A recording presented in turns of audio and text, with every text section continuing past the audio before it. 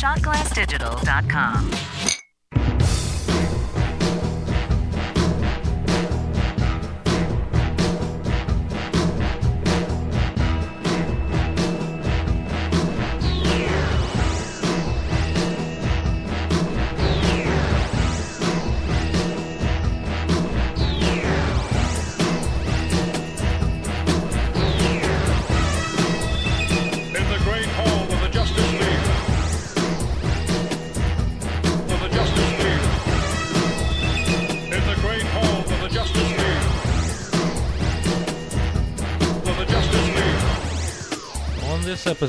On this episode of Geek Out Loud, what started as just a fun Twitter thing blossomed into the entirety of an entire show. We're talking Saturday morning cartoons on this, your safe place to geek out. This is the Geek Out Loud podcast.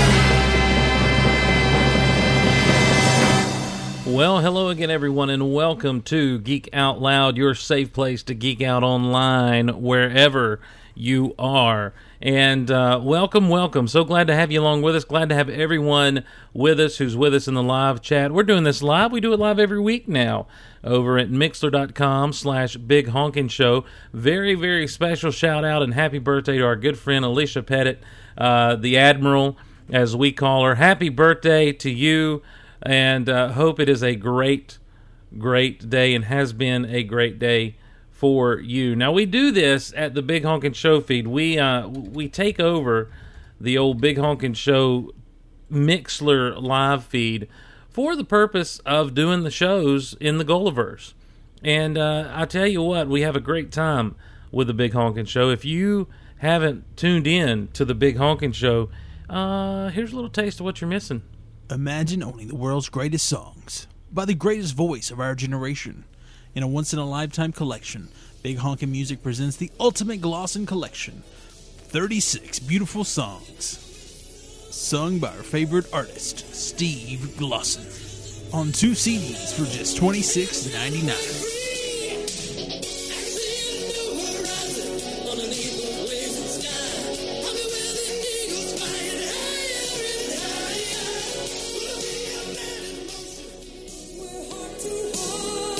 Everybody, wherever you're at. And we can build the street together, standing strong forever. Nothing's gonna stop us now. And in this world, keep on. When the push starts, don't stop till you get enough. Keep on. When the push starts, don't stop till you get enough. Keep on. When the push starts, don't stop till you get enough. Keep on. Don't stop till you get enough. Then came her Mandalorian.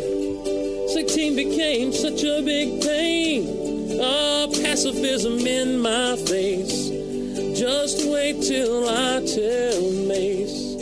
Listen to Anna Kay that it's too late.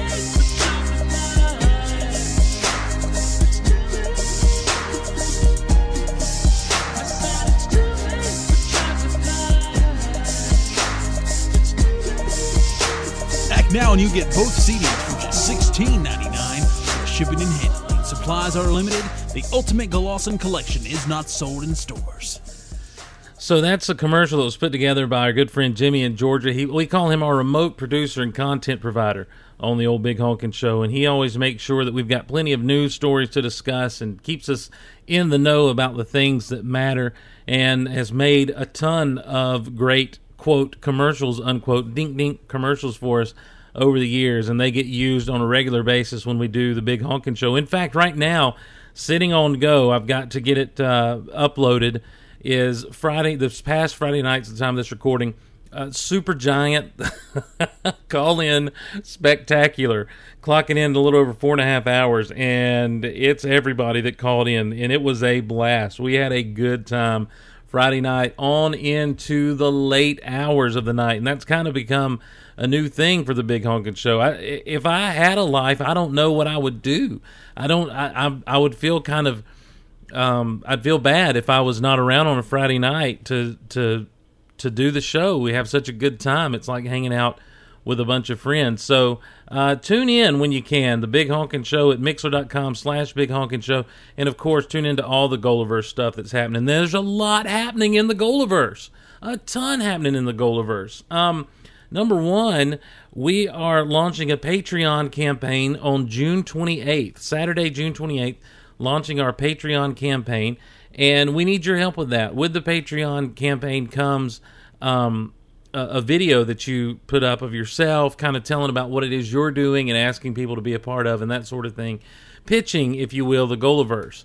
And I figured what better way to pitch the Golaverse, because other people than just Geek Out Loud and Mark Out Loud and Rock Out Loud and Know What I'm Saying listeners are going to be seeing this. Other people are going to be kind of wandering around on Patreon, and they'll see it, and they'll be like, hey, what is this? And I figured what better way to pitch the Golaverse than you, the greatest podcast listening audience in the universe, help me out. So if you can record some audio or video, 30 to 45 seconds max, shoot it to geekoutonline@gmail.com, geekoutonline@gmail.com by Thursday, June 19th. That's this coming Thursday, so that I'll have time to edit everything together, film my big fat mug saying some stuff, and get it posted and all, and be ready to go, because on June 28th at 10 a.m. we launch, 10 a.m. Eastern, we launch patreon.com/geekoutloud, a chance for you to take part in the Geek Out Loud universe, the Golaverse, and help make it better, help make things more to your liking, and give more content, help us to put out more content, and help us to provide more fun and more times where we're doing live shows. And you can check it out, patreon.com. That's Patreon. A lot of people are trying to stick an I in there, but it's EON. And that day, we'll be doing a marathon of shows on our launch day. We'll start at 10 a.m. Eastern with the Big Honkin' Show.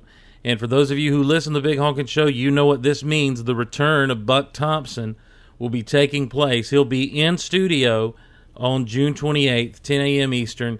We'll be going from 10 to 12 with the Big Honkin' Show. And in between shows, we'll take a few minutes to kind of reset. We won't drop the live feed. We'll play some music and stuff, but we'll have to reset the recording situation and bring up our new set list for the various shows. But we'll get those things set, and we'll roll right into the next show. At this point right now, it's looking like around 12:30 or so, we're going to be hitting Geek Out Loud. At around 2:30ish, we'll be hitting probably Rock Out Loud, with Mark Out Loud taking place at 5ish, and then we'll roll over. Hopefully we'll get some Know What I'm Saying in there, some Disney Vault talk, and we're closing it all down that night with a special live Big Honkin' Show call-in episode for you, the listeners, hopefully celebrating by that time the fact that we've met we haven't really set a goal. I've been told by everyone we need to set a goal. So I'm looking at possibly, maybe, let's have a $2,500 goal that day. $2,500 is the goal to raise in that one day, and we'll see what we can do. Tell your friends about it. Tell your friends about Geek Out Loud. If you are into Mark Out Loud and Rock Out Loud, tell your friends about those shows. Thursday, we record live the first ever Disney Vault Talk with myself and Teresa Delgado Luther. If you're a Disney fan, man, get your friends that are Disney fans to listen in to Disney Vault Talk. If you just like having a good time, check out the Big Honkin' Show, because that's what we do there. We have a good time. We have a good time chilling. So that's going to be taking place on Thursday night. I've got another big announcement that I'll be making once we hit the snippet sections here in just a second. But I did want to do this. I found this, and I don't remember what this is, and I figured every now and again when we're doing one of the shows, especially the Big Honkin' Show, I'll just find something. I'll be like, hey, guys, what is this? And then I'll play it and see if we all remember it. So I don't know what this is. Let's listen. Geek Out Loud presents Real Internet Heroes. Real Internet Heroes. Today we salute you, Mr. Nerd with Photoshop Guy. Mr. Nerd with Photoshop Guy. You take screenshots, movie stills, animals, and little kids with funny looks on their faces and put them in ridiculous situations we all love. Creating internet memes. Is that Batman at SeaWorld? Yes, it is. Now look, a cat in Super Mario Brothers. Cut and paste. Put your skills to use in a fashion magazine? No way. You'd rather work on somebody's photobomb. Don't want to airbrush January Jones. So keep at it, Wizard of the World Wide Web. You keep putting Spider-Man and Gollum fighting over a grilled cheese sandwich in our Tumblr, and we'll keep clicking.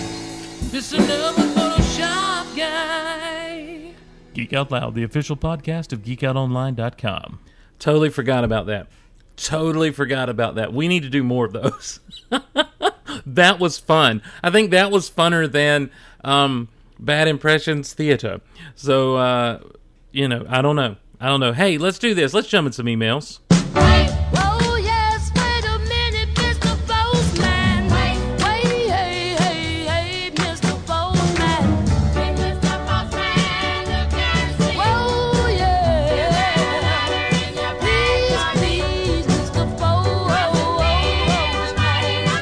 Oh yeah. All right, we've got last week we tried to clear out the old mailbag, and man, things just started piling up once again. And this is old school.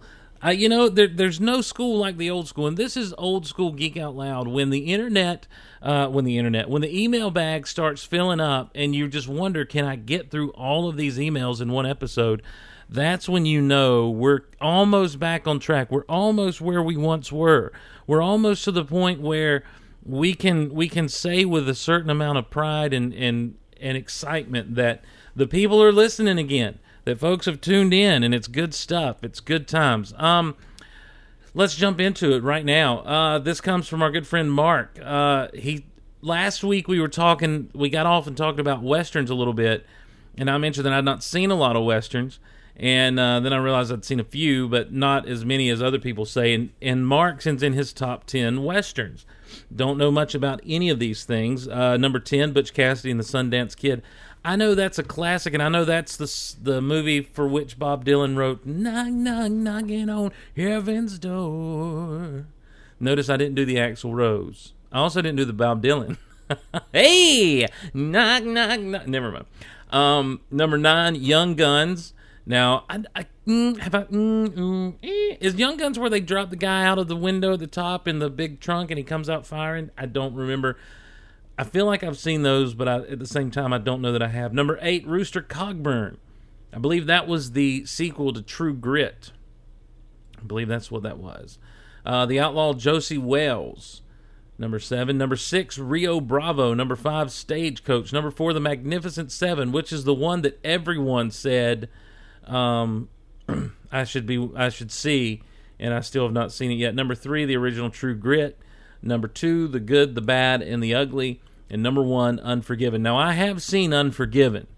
That's Clint Eastwood, Morgan Freeman in that, and Gene Hackman's in that, I believe, as the bad guy. And that's the movie where Clint Eastwood, they're sitting there around the fire, and Clint Eastwood says, "Hell of a thing, killing a man." And I was like, that's a pretty cool line.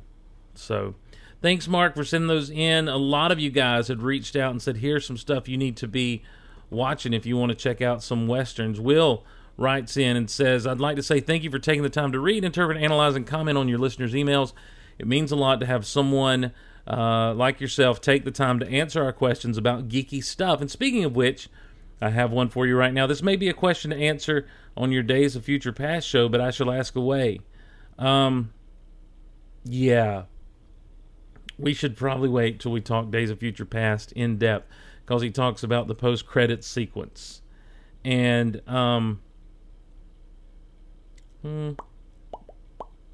yeah, we'll wait on that one, Will. Sorry, I didn't pre-read all the way. I remember you writing that, and I thought we may do this, and that's why I put a star by it to listen to it. But here we go. This comes from Sam. Sam says, "Hi, long-time listener, first-time writer-inner. Woohoo!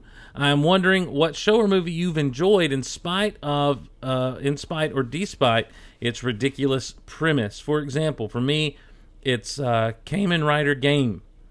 And despite the silly idea of street dancing, fruit-based superheroes and villains, but from the first episode, it was just so well written, and 30-ish episodes in, it has become the best show in Kamen Rider's 40-plus years." I don't know anything about what you just said. Nothing in that sentence made sense to me, not because it was a poorly written sentence, but because I don't understand that sentence. I don't understand what that is. I don't know. I don't know what that means. I don't know what these words are. To wrap up, I love the show, and I'm glad Starkville Labs is coming. Any chance for more Smallville Season 11 podcast? I'm not sure. That's a question that we'll answer on Starkville Labs, though. I'm sure, Sam. Thanks. If you've listened to this show for any amount of time, you know that a lot of times I love a lot of what people don't like. I don't necessarily defend it per se, but I enjoy it. And when people look at me like, "Oh, that's stupid. That's stupid for you to have an opinion about something that it's counteractive to mine," I just kind of like, okay. For example, I enjoy Spider-Man 3 for what it is. I enjoy X-Men The Last Stand for what it is. Those are two biggies that I go to. I have a special place in my heart for Superman 4. There's a lot of like cheesy little things. I really enjoy Masters of the Universe. The first G.I. Joe movie that came out here a few years back, I still say somebody saw Star Wars. To me, that movie was, had it been made in the 80s, would have been one of the greatest movies. We'd talk about it today as one of the greatest movies of all time. Even with 80s-ish type effects and everything. Something else hit my head when I was talking about G.I. Joe that I love. I said Masters of the Universe. I was talking G.I. Joe. Had that movie been made in the 80s, we'd have totally dug it. I lost it. It went away. It ran. The Transformers movies. A lot of people don't like Transformers, the Michael Bay Transformers movies. And it's not about the premises or the premises of these movies, because at the end of the day, any of the geeky stuff we enjoy has a pretty ridiculous premise. It was about they just decided to hate all over it because I don't know why. I don't know why. But I really liked all of 3 of the movies that have come out so far, and I'm really looking forward to the 4th one. So I kind of hang out in that place of, I like stuff. It seems like a lot of times I like stuff that other people don't like. Now, I started getting a lot of stuff on Twitter and Facebook where people are like, "I like X-Men. I liked X-Men 3. So people dug it completely. So and I appreciate all the support, guys. It makes me feel not alone in this world. Thank you. David writes in, Hilbo, as he calls himself. "Steve, I just had to shoot you a quick email about The Man from Snowy River." Yeah, you did, because we mentioned it on the last episode. And if you've not taken the time to go watch The Man from Snowy River yet, I don't know what you're waiting on. I don't know what I've got to do to get you to stop doing this now and go listen to The Man from Snowy River. I just don't know what I've got to do to convince you that that's what you need to be doing with your life right now. So go do that. Go watch The Man from Snowy River. Let's continue on with David's email. He says, "Personally, it goes on my 5 favorite Westerns list. I think the characters are well written and that the plot is really tight. There aren't any loose ends. By the time you get to the end of the film, you get how all the major characters are in the story together and how it is building towards the climax. Also, I think the term coming-of-age story gets bandied about a lot, and yet for me, most of the time it doesn't really pay off. This movie truly sees Jim go from being a young man to the point where at the end of the movie, Spur can say, 'He's not a lad, brother. He's a man.' And you buy it completely. You are so pulling for this kid as you watch him grow. As a minor geek note, I also really enjoy how much of the end of the movie is directly lifted from the poem. Oh, I didn't know it was a poem. The poem is really good, but by the time everyone is showing up to go after the cult, the movie is handed over to the source material, and it simply shines. That was a good timing on my part. Way to go, Steve. Put that together with the score, which you're hearing right now, and by the time Jim is driving the Brumbies onto Harrison Station, I want to stand up and cheer every single time. Another movie that does this for me is the original Karate Kid, but I digress.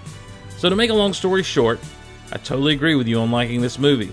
I'm sure by now you've been given numerous westerns to watch, so I won't add to it, but judging from the western suggestion in the chat, I agree with most of them. I was never a big Eastwood fan. But then again, I grew up on John Wayne westerns, old swashbucklers, Star Trek, Superman, and of course, Star Wars. Well, and then he goes on to talk about the show a little bit. He says, I can't always agree with you, but we get along so well, it just makes the friendship better. I wish you all the best and good luck with what you're trying to do. And he mentions a shirt being ordered soon. Thank you, David. Get that shirt ordered. May the Force be with you, and that's from Hilbo. May the Force be with you, Hilbo, and may the Force be with the man from Snowy River. Now, if someone can find that poem, apparently, is the poem called The Man from Snowy River, I'm assuming? Because I would love to read that. That'd be a fun read. I mean, I would look for it right now, but I'd have to stop podcasting, and you'd hear the tickety-tackety of the keys, and nobody likes that. Nobody enjoys hearing someone Google something on air. I hate it when people do that all the time. The Man from Snowy River poem. Okay, here we go. We're gonna pull this up and see if we can find it. The Man from Snowy River is a poem by Australian bush poet Banjo Patterson. Oh, I wish my name was Banjo Patterson. Here we go. Here's the text of the poem. There was a move at the station, for the word had passed around that the colt from Old Regret had got away and had joined the wild bush horses. He was worth £1,000. So all the cracks had gathered to the fray.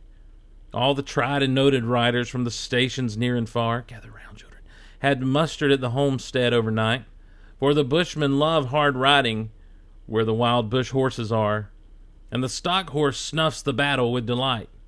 There was Harrison, who made his pile when Pardon won the cup, the old man with his hair as white as snow, but few could ride beside him when his blood was fairly up. He would go wherever horse and man could go. And Clancy of the Overflow came down to lend a hand. No better horseman ever held the reins, for no horse could throw him while the saddle girths would stand. He learnt to ride while droving on the plains. And one was there, a stripling on a small and weedy beast. He was something like a racehorse undersized, with a touch of Timor pony, 3 parts thoroughbred at least, and such are by mountain horsemen prized. He was a hard and tough and wiry, just the sort that won't say die, and there was courage in his quick, impatient tread. And he bore the badge of gameness in his bright and fiery eye and the proud and lofty carriage of his head. But still so slight and weedy, one would doubt his power to stay, and the old man said, that horse will never do for a tiring gallop, lad. You better stop away. Those hills are far too rough for such as you. So he waited, sad and wistful. Only Clancy stood his friend. I think we ought to let him come, he said. I'll warrant he'll be with us when he's wanted at the end. For both his horse and he are mountain bred. He hails from Snowy River up by Kosciuszko's side. I'm being Clancy right now. Where the hills are twice as steep and twice as rough. Where a horse's hoofs strike firelight from the flint stones every stride. The man that holds his own is good enough, and the Snowy River riders on the mountain make their home. Where the river runs, those giant hills between, I've seen full many horsemen since I've commenced to roam, but nowhere yet such horsemen have I seen. So away went. They found the horses by the big mimosa clump. Ooh, mimosas. They were they were a bunch of horses were drinking mimosas. They should have been easy to catch. They raced away towards the mountain's brow, The old man gave his orders. Boy, go at them from the jump. Boys, go at them from the jump. No use to try for fancy riding now. And Clancy, you must wheel them. Try and wheel them to the right. Ride boldly, lad, and never fear the spills. For never once was rider that could keep the mob in sight, if once they gained the shelter of those hills. So Clancy rode to wheel them. He was racing on the wing, and where the best and boldest riders take their place. And he raced his stock horse past them, and he made the ranges ring with the stock whip as he met them face to face. Then they halted for a moment while he swung the dreaded lash, but they saw their well-loved mountain full in view, and they charged beneath the stock whip with a sharp and sudden dash, and off into the mountain scrub they flew. Then fast the horsemen followed, where the gorges deep and black resounded to the thunder of their tread, and the stock whips woke the echoes, and the fiercely answered back from cliffs and crags that beetled overhead. Oh, they were playing the Beatles. And upward, ever upward, the wild horses held their way, where Mountain Ash and Kurrajong grew wide. And the old men muttered fiercely, "We may bid the mob good day. No man can hold them down the other side." When they reached the mountain summit, even Clancy took a pull. It might well be the boldest to hold their breath. The wild hop scrub grew thickly, and the hidden ground was full of wombat holes, and any slip was death. But the man from Snowy River let the pony have its head, and he swung his stock whip round and gave a cheer, and he raced him down the mountain like a torrent down its bed, while the others stood and watched in very fear. He sent the flintstones flying, but the pony kept his feet. He cleared the fallen timber in his stride, and the man from Snowy River never shifted in his seat. It was grand to see that mountain horseman ride.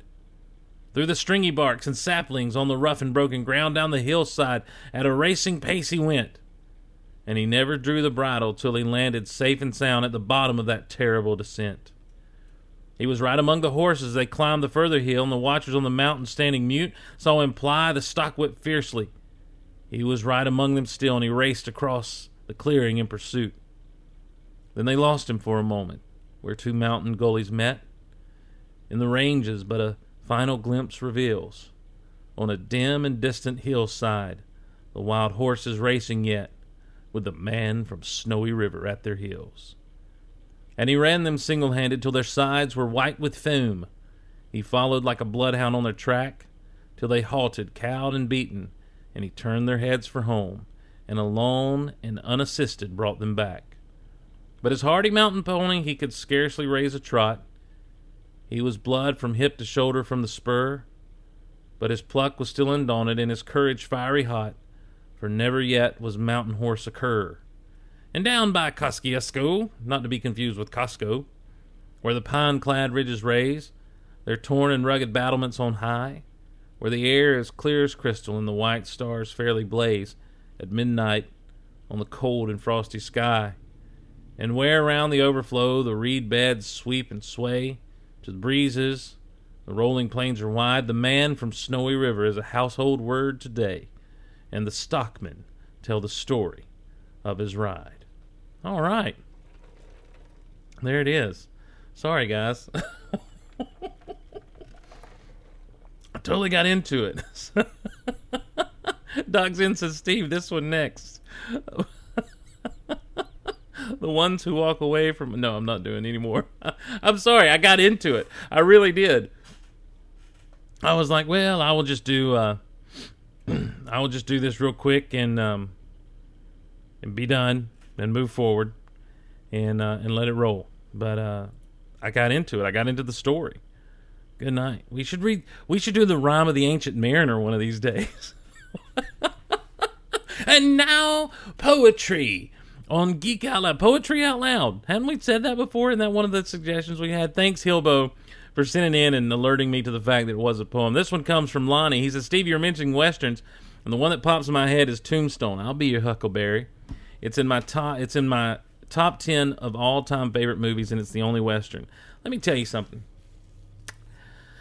Tombstone is a movie that transcends in so many ways the genre in which it's made. Tombstone is just a great flick. It's quotable. Johnny Tyler, Madcap, Doc, I didn't know you were in town. Oh, so good. Good stuff. It's such a great movie and so much fun. And it's good stuff. It was one of the first of the modern westerns to really kind of take the genre seriously after it kind of fallen out of favor for a long, long time. And it's a really good film. Also, you mentioned Yoda, says Lonnie, is the best saber fighter. And I know it's all based on opinion, but technically, Yoda didn't win one lightsaber fight. Parentheses, that you saw. Everyone pretty much agrees he was losing to the Emperor when he took off. Was he? Was he? Because I feel like it was a pretty even match. I feel like Yoda, when they did the whole lightning block thing, they both kind of fell off. Yoda just fell a little bit further. I don't know that he was losing to the Emperor when he took off.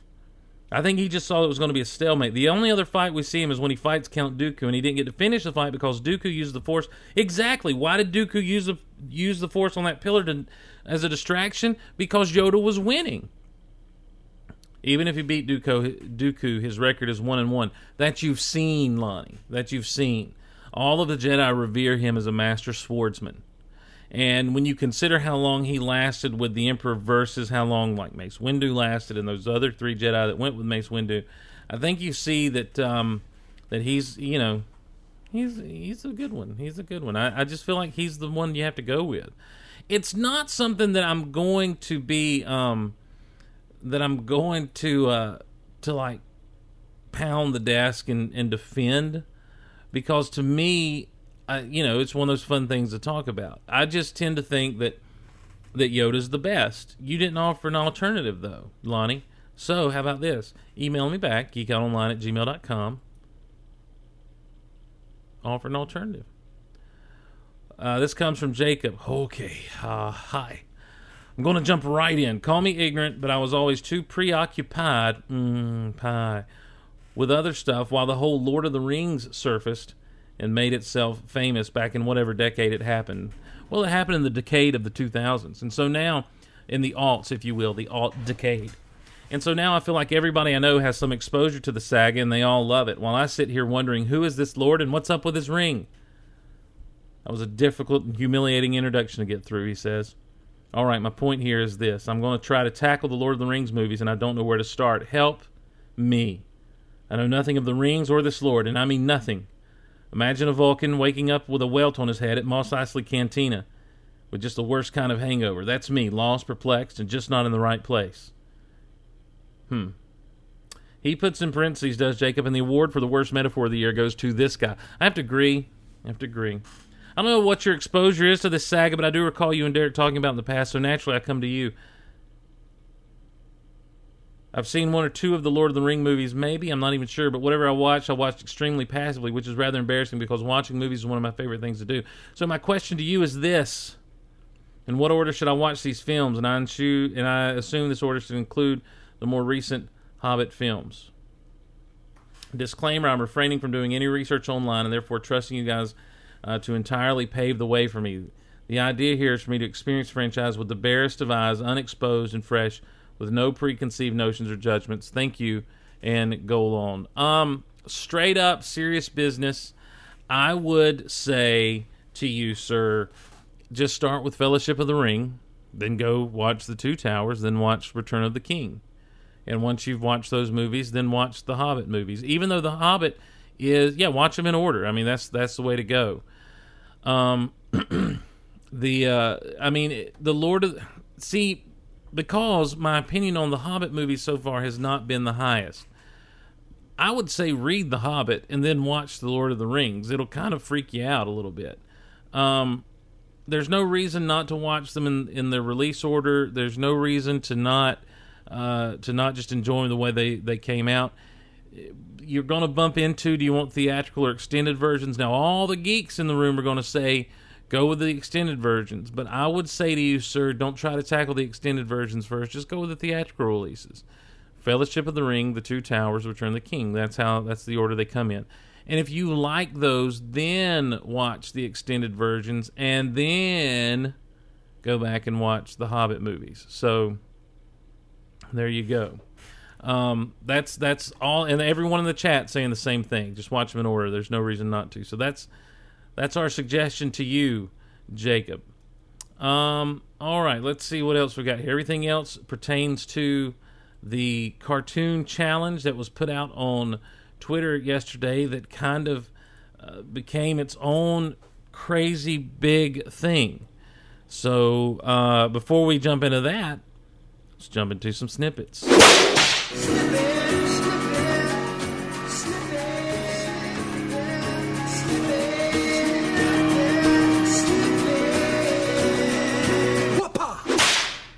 All right, just a few snippets here to talk about on this episode. Number one, Harrison Ford got hurt.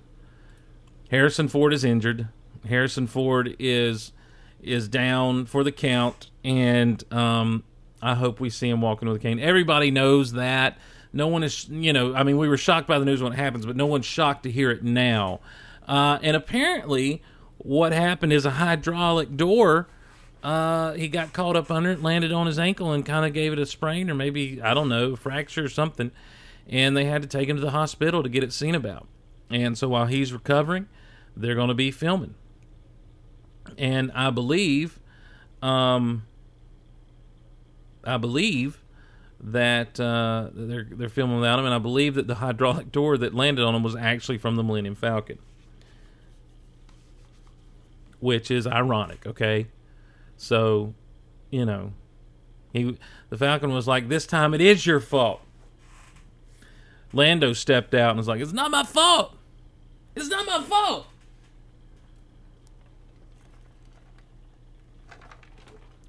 Jason Momoa rumored to be... Oh, sorry, wait a second.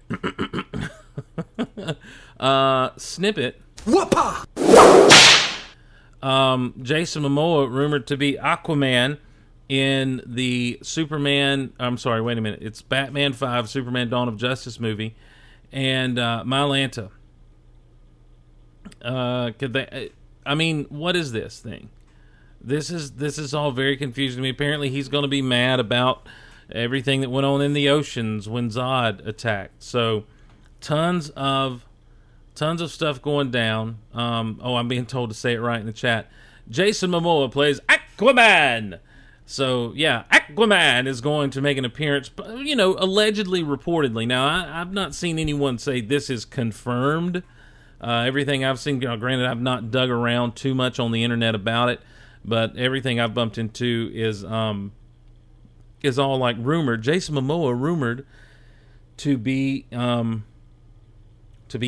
Aquaman in Superman 5, Batman Dawn of Justice. So, Batman, Superman 5. Wait, Batman 5, Superman Dawn of Justice? Batman Dawn of Justice, Superman 5. 5 Batman, Superman Dawn of Justice. Justice 5, Superman Dawn of Batman. Yes, Justice 5, Superman Dawn of Batman. Aquaman will be making an appearance. Jason, did I say his name right? First, Momoa, yeah, and he's going to be Aquaman. So that's cool. That's pretty cool, I guess. It's good that Aquaman's in there. I feel like Aquaman gets a bad rap from everybody because Aquaman is, he's not a wimp. He's not, he's not lame like a lot of people say he is. He's actually a pretty cool character. If he wasn't, he wouldn't have been around this long. You look at when they used to show... and even back in the day when they used to show him riding around on his little seahorse, slinging balls of water at people under the water, back in the old Filmation cartoons, he made an impact. So, you got to give it up to Aquaman for having some staying power, having a little bit of staying power. Snippet. Here we go. New Guardians of the Galaxy. Easy for me to say. New Guardians of the Galaxy trailer has been released. A UK version has been released for the Guardians of the Galaxy. It doesn't have that funny fun element that a lot of them, that the other ones we've seen have had. In fact, it's got much less of that and more dialogue and stuff. There's some Rocket Raccoon talking and that sort of thing, and it gives just the teeniest bit of the story setup. Now, it's not like it gives anything away, but it just kind of tells you, helps you understand what you need to expect from the Guardians of the Galaxy movie. These people being thrown together to save the galaxy. So, and we don't hear the old, I can't stop this feeling. and it seems like they're getting ready to go into it, but they never do, which is sad. But it's okay. I'm not going to play the audio because I don't understand some people's views on spoilers. You know, I don't know. Well, real quick. Whoopah! Snippet, I don't understand people's views on spoilers sometimes. I feel like some people hear something and they're like, well, that's a spoiler. You know, they hear a cast announcement. They're like, spoiler free. I'm spoiler free. Don't spoil this. Gosh. Why are you spoiling things? And I'm like, I don't know. I don't know what the spoilers. I don't know your spoiler rules. So instead of playing the audio from the trailer, because it may be a little spoilery for you, even though it's a trailer and it's not, I'm just going to leave it be. They do show some more of the characters that are going to be in there and that sort of thing. So, you know, that is that. And finally, Snippet. Whoopah! Starkville Labs coming to the internet near you. Starkville Labs is Derek Russell and myself talking all about the new Flash television show. And we are going to be recording our very first episode later tonight. So I'm pulling double duty. You know, we won't be doing it live. As far as I know, it won't be live. But we will be recording Starkville Labs, the first episode, later tonight. And we won't be spoiling anything. We won't be talking in depth about anything. But I will go ahead and give you a bit of a preview. I have seen the Flash pilot. It is good. I am looking forward to the show. Having said that, I hope that you all will follow Starkville Labs on Twitter, like Starkville Labs on Facebook, and listen to us when we release it. We'd love your support and appreciate your support as we stick our toe into the big broad world of Flash TV podcast, because there are a ton of them. So I'm looking forward to reuniting with Derek, getting the band back together, and just having a grand old time as we talk about DC Comics Flash and the TV show that is currently scheduled to air in the fall on the CW. Before we jump into anything else, I want to remind you guys, t-shirts are available. Geek Out Loud t-shirts are available. You can head over to geekoutonline.com and click on Gulliver's Store up at the top. That'll take you to where you can buy your Geek Out Loud t-shirt. Now, at this point in the show, I want to make a sincere pledge to you guys. I've got to sell the rest of these things in a bad way. So they're great for gifts. We've got all sizes except extra large available. I probably overstepped the need or the demand for them. I thought, you know, in the past we've sold 50 or so, and so that's about what I ordered. And, well, big mistake on my part. Did not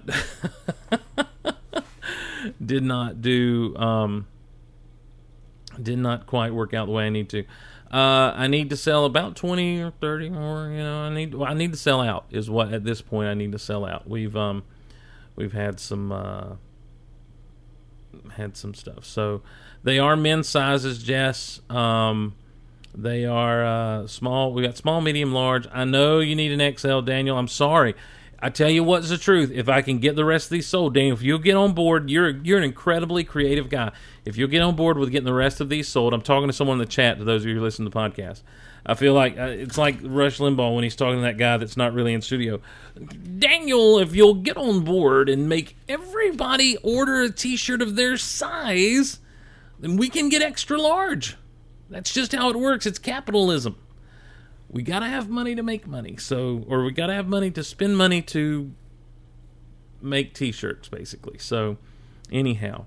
But we're definitely wanting to do more t-shirts and stuff and have more ideas. But if this particular one doesn't go well, then all of those ideas are getting shelved. So, help us out. We'd appreciate your help, appreciate your support.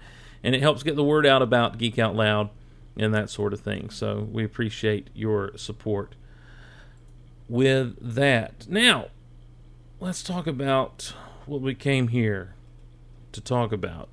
Earlier this week, well, it's Tuesday. So yesterday, Monday, we tweeted out on the Geek Out Loud Twitter this. Let me see. I'm going to read the tweet. Here's something new. Goal challenge. You decide to program 4 hours of Saturday morning cartoons to watch weekly. What do you choose? I didn't realize how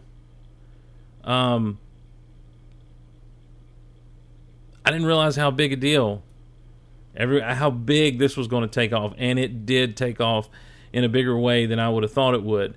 So we're actually going to take some time right now and talk a little Saturday morning cartoons.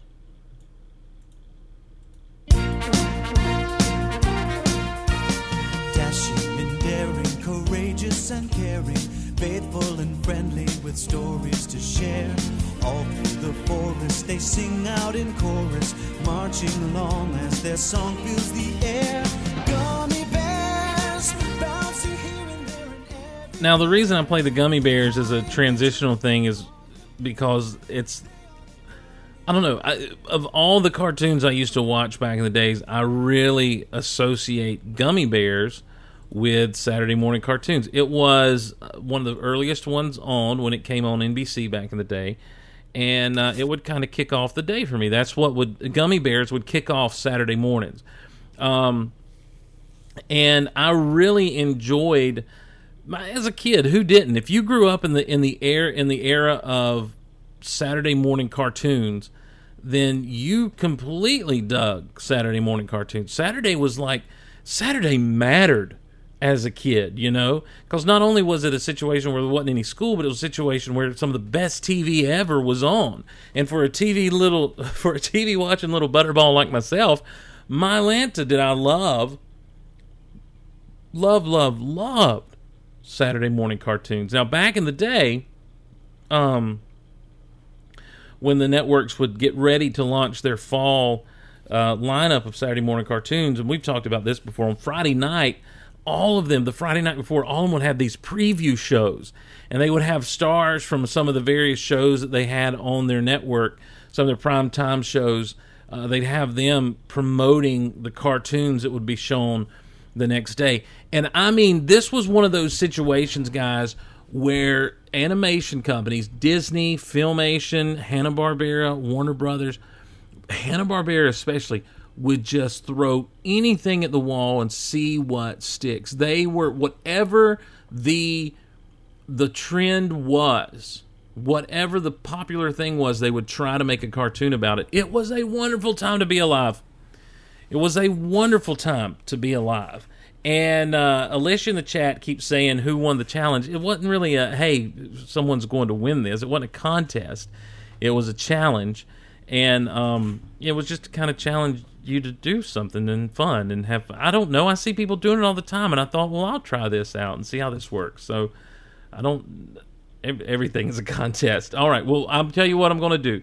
We're going to read through these entries and see where everyone stands. Jimmy in Georgia emailed us in. He says, it's hard to narrow down to only 8 shows. You're talking about 4 hours of programming, so you're talking about 8 shows, 8 30-minute shows. He starts at 8 a.m. with Muppet Babies, rolls into the Flintstones. That's an interesting choice to me. The Flintstones, very interesting Saturday morning cartoon choice, because to me, and understand, I separate the Saturday morning cartoons from cartoons that were in syndication and would come on every day. And the Flintstones, when I was growing up, was not something you'd see on Saturday mornings. And so that's an interesting choice to me. 9 a.m. Animaniacs, 9:30 a.m. DuckTales. Same thing with those and the 10 a.m. Scooby-Doo, Where Are You? Those are 3 cartoons that I don't necessarily associate with Saturday mornings, because Animaniacs came on weekdays, as did DuckTales. And Scooby-Doo, Where Are You? I guess there was like the Scooby-Doo and Kids, but it came on. Jimmy goes on to, and look, understand too, everything within me wants to stop and spend 30 minutes talking about the Muppet Babies. Everything within me wants to stop and talk about the Flintstones and call James Arnold Taylor and get him to come on and do Fred. Everything within me wants to talk about the Animaniacs. and just how great the Animaniacs were. One of the bigger things to come out of Animaniacs was Pinky and the Brain. And everyone's like, oh, I used to love that cartoon. I don't know that I ever watched the actual cartoon of Pinky and Brain. I just saw the Pinky and the Brain shorts that were featured in the Animaniacs when they would have, because the Animaniacs was like an anthology show where they would just have little shorts of different characters that they had, and you hope to see your favorites, when you were watching during the day. And now this is me as a teenager watching Animaniacs and loving it. DuckTales, I watched as a kid and dug completely. Scooby-Doo, Where Are You? Let's talk about the guest stars they used to have on Scooby-Doo. Now here is a huge big Saturday morning cartoon in my life. At 10:30 a.m., Jimmy on Jimmy in Georgia would play, WJIG would play, The Jig would play Spider-Man and His Amazing Friends. Spider-Man and His Amazing Friends is a fascinating cartoon to watch because it is so weird to watch these characters team up. You're talking about a character who was actually created for the TV show Firestar, who made it into the comics eventually, and Iceman from the X-Men, and Spider-Man. You never saw these people team up in the comics. Of course, Firestar was new to the superhero universe anyway, but you never saw like Spider-Man and Iceman go off and be buds. And they had interactions with all of these supervillains. The X-Men showed up in a couple of episodes. Really interesting stuff. 11 a.m., the real Gutbusters, the real Ghostbusters, and 11:30 a.m., Star Wars, The Clone Wars. Great lineup. I mean, that's a lineup that I could get behind on a Saturday morning. Honorable mentions go to G.I. Joe, The Jetsons, Pinky and the Brain, The Transformers, and Scooby-Doo Mystery Incorporated. And that's from Jimmy in Georgia. I mean, like all of these shows we could take time, as I said, just to sit and talk about. This comes from Michael High-Nip. Now, this is interesting because Michael pulls out a few classics from the get-go. 8 a.m., Michael says, all those is a daunting challenge. I'll do my best. 8 a.m., Wacky Races. 8:30 a.m., Laugh Olympics. Those are two of the best crossover cartoons in the universe. And I remember these things not from Saturday morning cartoons because I'm too young, but I remember them from the Cartoon Express on USA Network. Anybody remember the Cartoon Express? I do. And they would have the Wacky Races and the Laugh Olympics. Hanna-Barbera characters in all of these different scenarios. 9 o'clock, Animaniacs. Animaniacs has made it now on 2 lists, and I think that is telling about that show. We'll see how many more. It's going to be interesting to see how many repeats we get. 9:30, Tiny Toons. At 10, Gummy Bears, which again, Gummy Bears is worth talking about. Chippendales Rescue Rangers at 10:30, and then he hits, I don't know if he means this in his heart of hearts, but he hits Droids and Ewoks in that 11 to 12 slot. Those are two really, those are two cartoons that don't have the best reputation in the world. A lot of people like to make fun of the Ewoks, and a lot of people like to make fun of Droids. Droids had a really cool opening theme song, though, more than the Ewoks did. I really always dug. I like the Droids opening theme song. Let me see if I can pull it up real quick and play it. Trouble Again. That's how it went.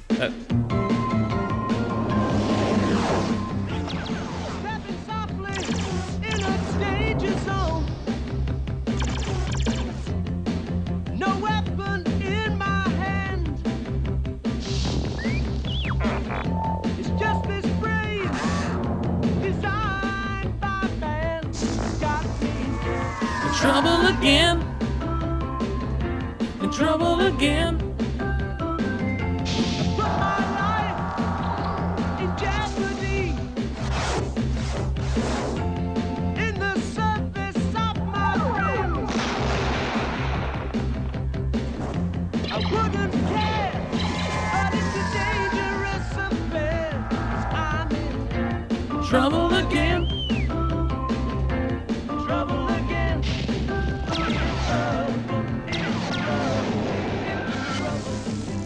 Now, one of the cool things about Droids was when it opened up, you saw B-Wings and A-Wings Boba Fett was in there. It was really really cool to open up, and then you got into the show, and it's not the best in the world, but it's good. It's good stuff. Anthony Daniels did the voice of C-3PO, of course, but I thought that was an interesting choice that he took droids and Ewoks rather than Jimmy did this, and so did several others with the Clone Wars. Stuck the Clone Wars back on a Saturday morning, and this comes from Christopher Tichenor, and he says, "I only pick network-run shows in the '80s, not syndicated shows like G.I. Joe or Transformers from 8 to 9 a.m. Saturday Supercade." Now, someone needs to wiki Saturday Supercade because it's one of two things. It's either the stuff with like Captain in the Game Master, and no, it's exactly what I thought it was and hoped it was. Thank you so much, Christopher Tichenor. Here is the Saturday. See if we can pull up the opening here. The Dukes, weekdays at 4 on KCTV5. The Duke Boys. Here we go.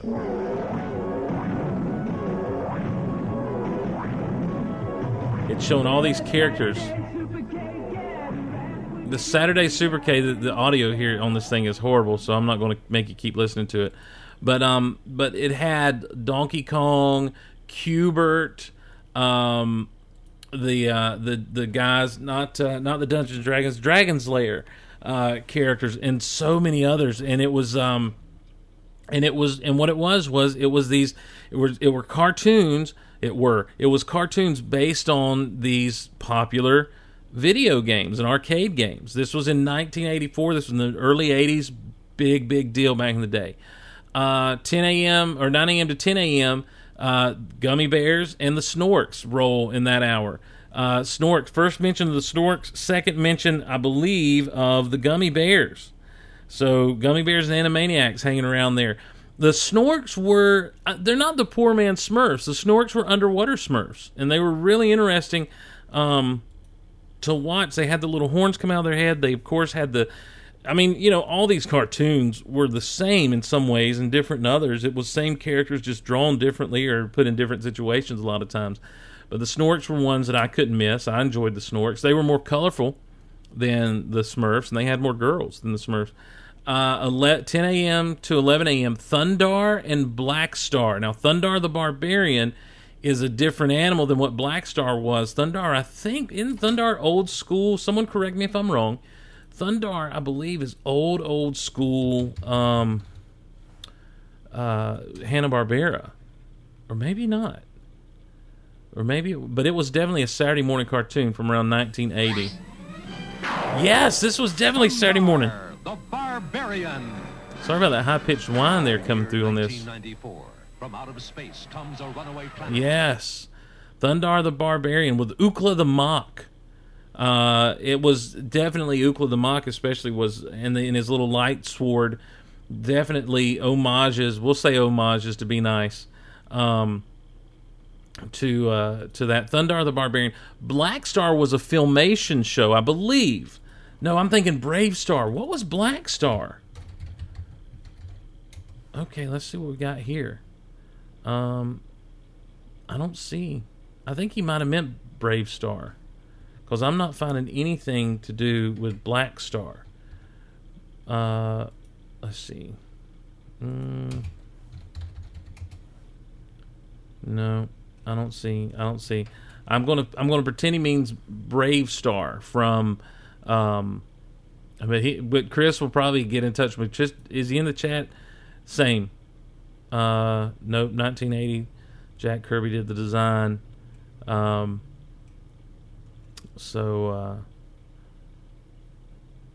I'm not familiar with Black Star. Then maybe I should be.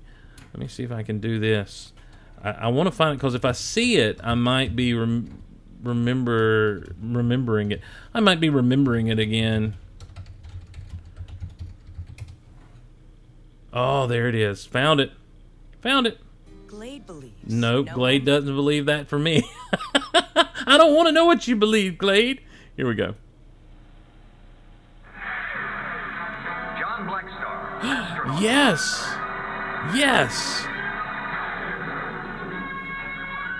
Is swept through a black hole into an ancient alien universe. Trapped on the planet Sagar, Blackstar is rescued by the tiny Trubbit people. Yep. In turn, he But this was joins their fight Filmation. for freedom against the cruel overlord.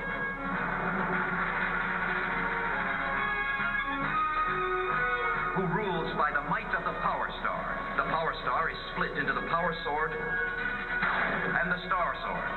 Yes, And so, okay. with Star Sword in hand, Black Star, together with his allies, sets out to save the planet Sagar.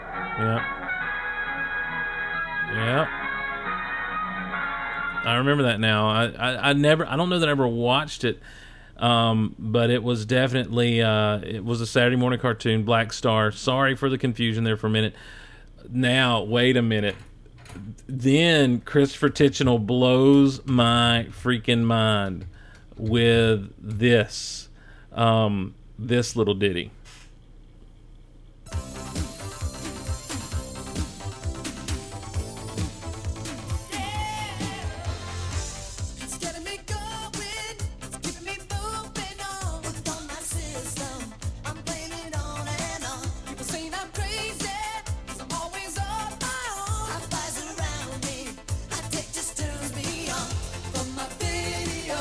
To my radio. Kid Video is a cartoon about, and it starts with these real live actors being a little rock band, and they're practicing, and then all of a sudden, here comes someone from the other realm. Listen to this. I'm taking you to the flip side. To the flip side.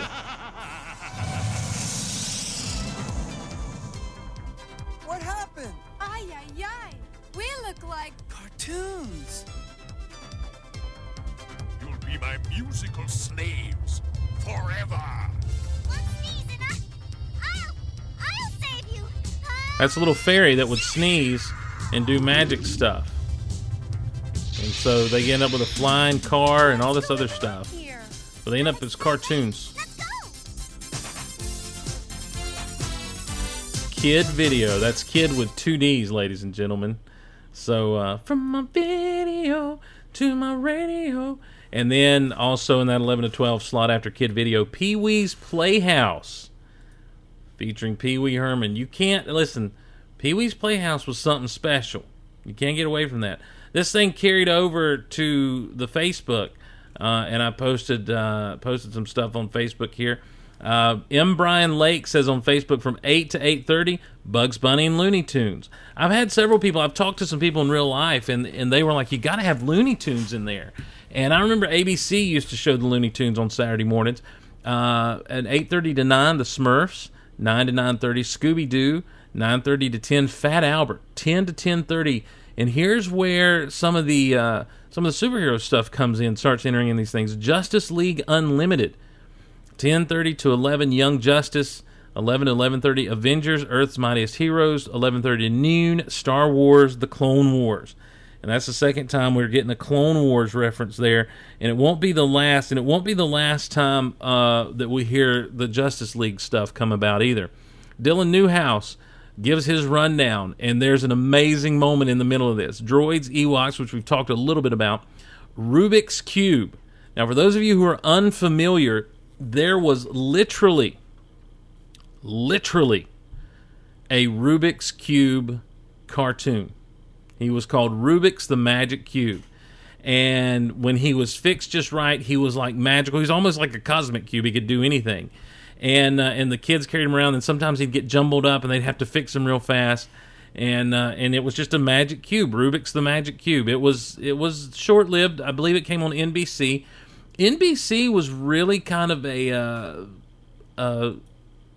to me, I remember them taking more risk with some of their stuff, because NBC had like Turbo Teen and that sort of thing. Let me see if I can pull up the Rubik's the Amazing Cube. Let me see if this is it.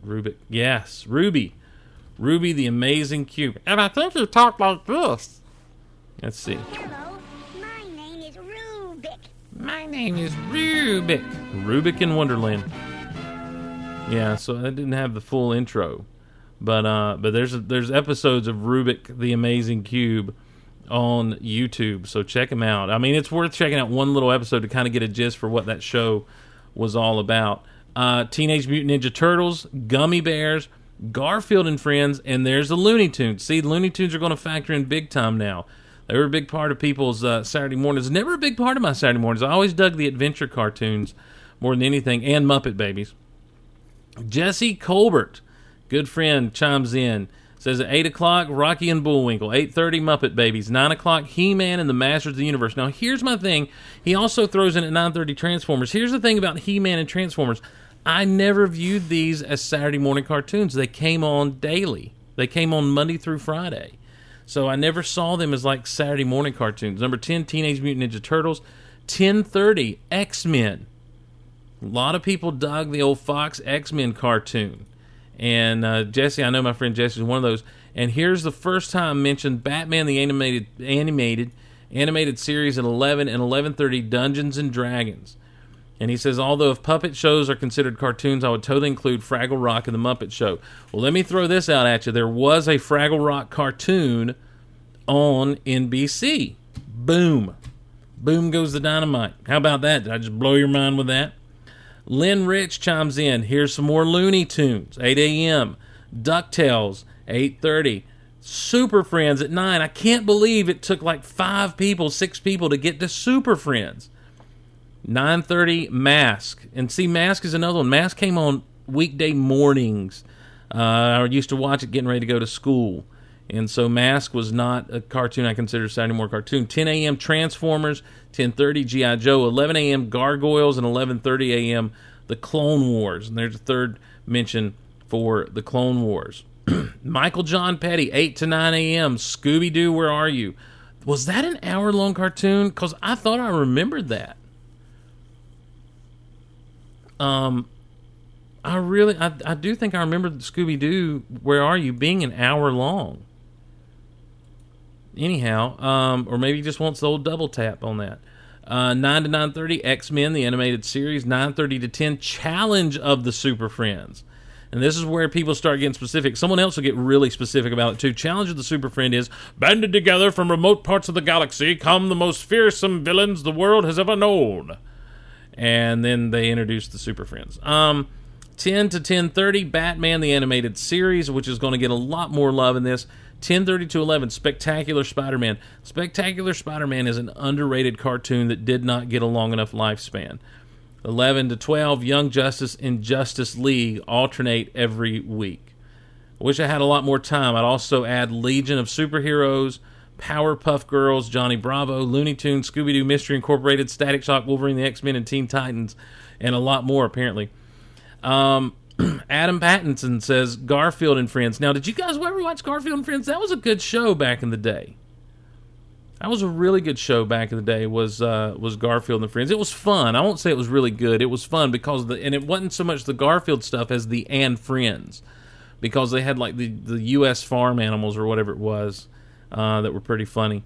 Heathcliff, which is the poor man's Garfield. I don't know. I'm not sure. Captain N the Game Master. Now, Adam is from, obviously, a time of video games, not like the time from video games that I'm from, where you could watch Pac-Man on TV or Q*bert, but he's from that Nintendo game. Now, Captain N was another one where someone from the real world got sucked into the cartoon world. In this case, it was a dude playing the Nintendo, and he got sucked in, and the bad guys were the Mother Brain, and her minions were the Eggplant Wizard, and King Hippo from Punch-Out, Eggplant Wizard from Kid Icarus, King Hippo from Punch-Out, and feels like there was one more that helped her out. But Captain N teamed up with, it was a princess, but it wasn't Zelda. And I don't know that it was like Peach or Daisy or whoever's from the Mario universe. It was just the princess. Kid Icarus was there. Pit was his name. Was Mega Man part of that little team? I think Mega Man was part of that little team. And Simon from Castlevania were all involved in Captain N the Game Master. Super Mario Brothers Super Show, a show that I never really got to know, but I've got a friend that's like, I want I want that as my ringtone. Darkwing Duck. I've talked about my love for Darkwing Duck before. DuckTales, Clone Wars, and Star Wars Rebels. Adam Pattinson going into the future grabbing some shows that haven't aired yet. Jeffrey Long says if Gargoyles isn't on at least one person's list, it's being done wrong. I never really watched Gargoyles that much. That's a confession I should make here now, that I enjoyed the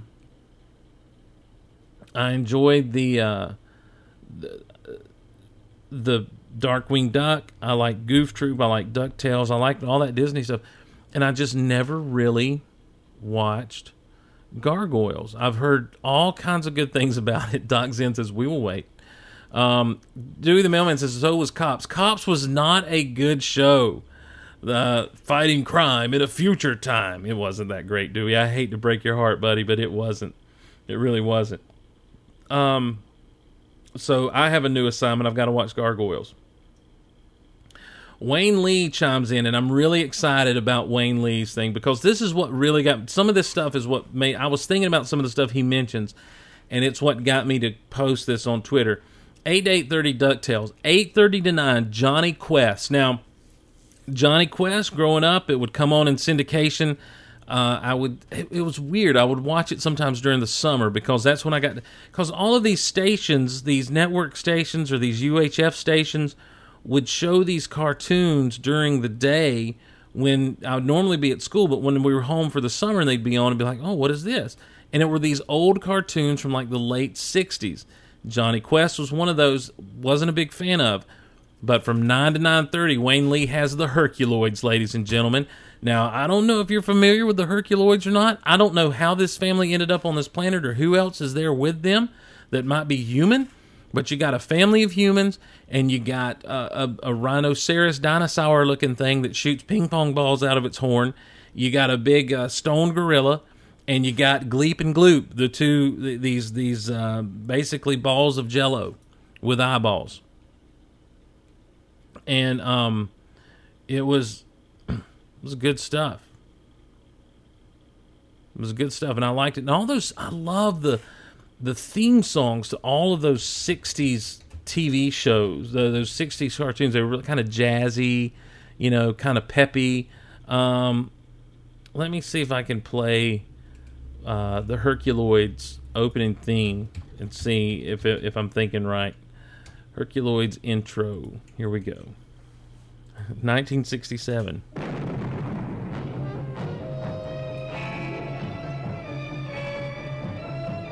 Oh, there was also a long-necked dinosaur flying thing that shot beams out of its eyes and tail. There's Gleep and Gloop. And there's the barbarian man springing around vines, and there's the wife and son. I don't remember any of their names. It was kind of like Kazar. And they fought all these bad guys. It was right around the same time you had like your Space Ghost stuff happening. But you get all the sound effects happening in this while they're showing stuff.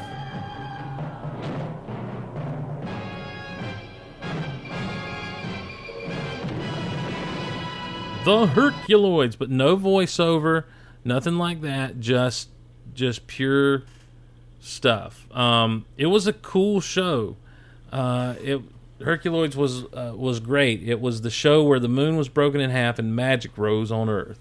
Did they do a Herculoid Space Ghost crossover? I never saw that. I'm missing out on so much. Wayne Lee goes on to say 9:30 to 10, Thundar the Barbarian. 10 to 10:30, Spider-Man and His Amazing Friends.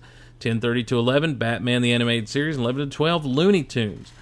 Troy Westfall chimes in. Troy says 8 to 9, Looney Tunes. 9 to 9:30, Space Ghost. Now these guys are getting into a realm of this Hanna-Barbera stuff that really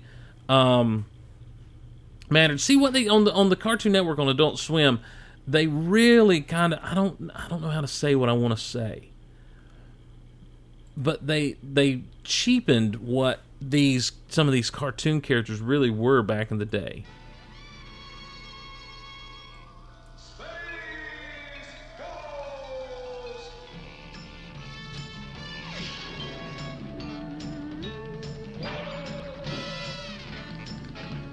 1966, Space Ghost. Hanna-Barbera. And Space Ghost had like recurring villains and stuff in some of this stuff too. It wasn't like just a weird different adventure. There were some villains that would recur every now and again, I believe. Correct me if I'm wrong, as I say. But these old they're fascinating to watch, and they're really interesting to see. And it's really the purple. What was the purple monkey in Space Ghost's name? He wasn't Gleek like Gleek from Super Friends, was he? And he wasn't a purple monkey in Space Ghost. He was just a regular looking monkey. The purple monkey was Gleek from Super Friends. You had Gleek in the Super Friends. We're continuing on in this list. Captain N from 9:30 to 10, 10 to 10:30, G.I. Joe, 10:30, 11 Transformers, and that 11 slot Super Friends, and the 11:30 slot Spider-Man and his amazing friends. Lime Allen chimes in 8 to 8:30 Space Stars. Now I don't know that I know Space Stars. There's an intro here, 1981. Oh, I do kind of remember this now. They're on like little scooters, space scooters. Space Stars. Oh my gosh, yes, it's the 80s version of all of these greats. I do remember this. Battle against evil.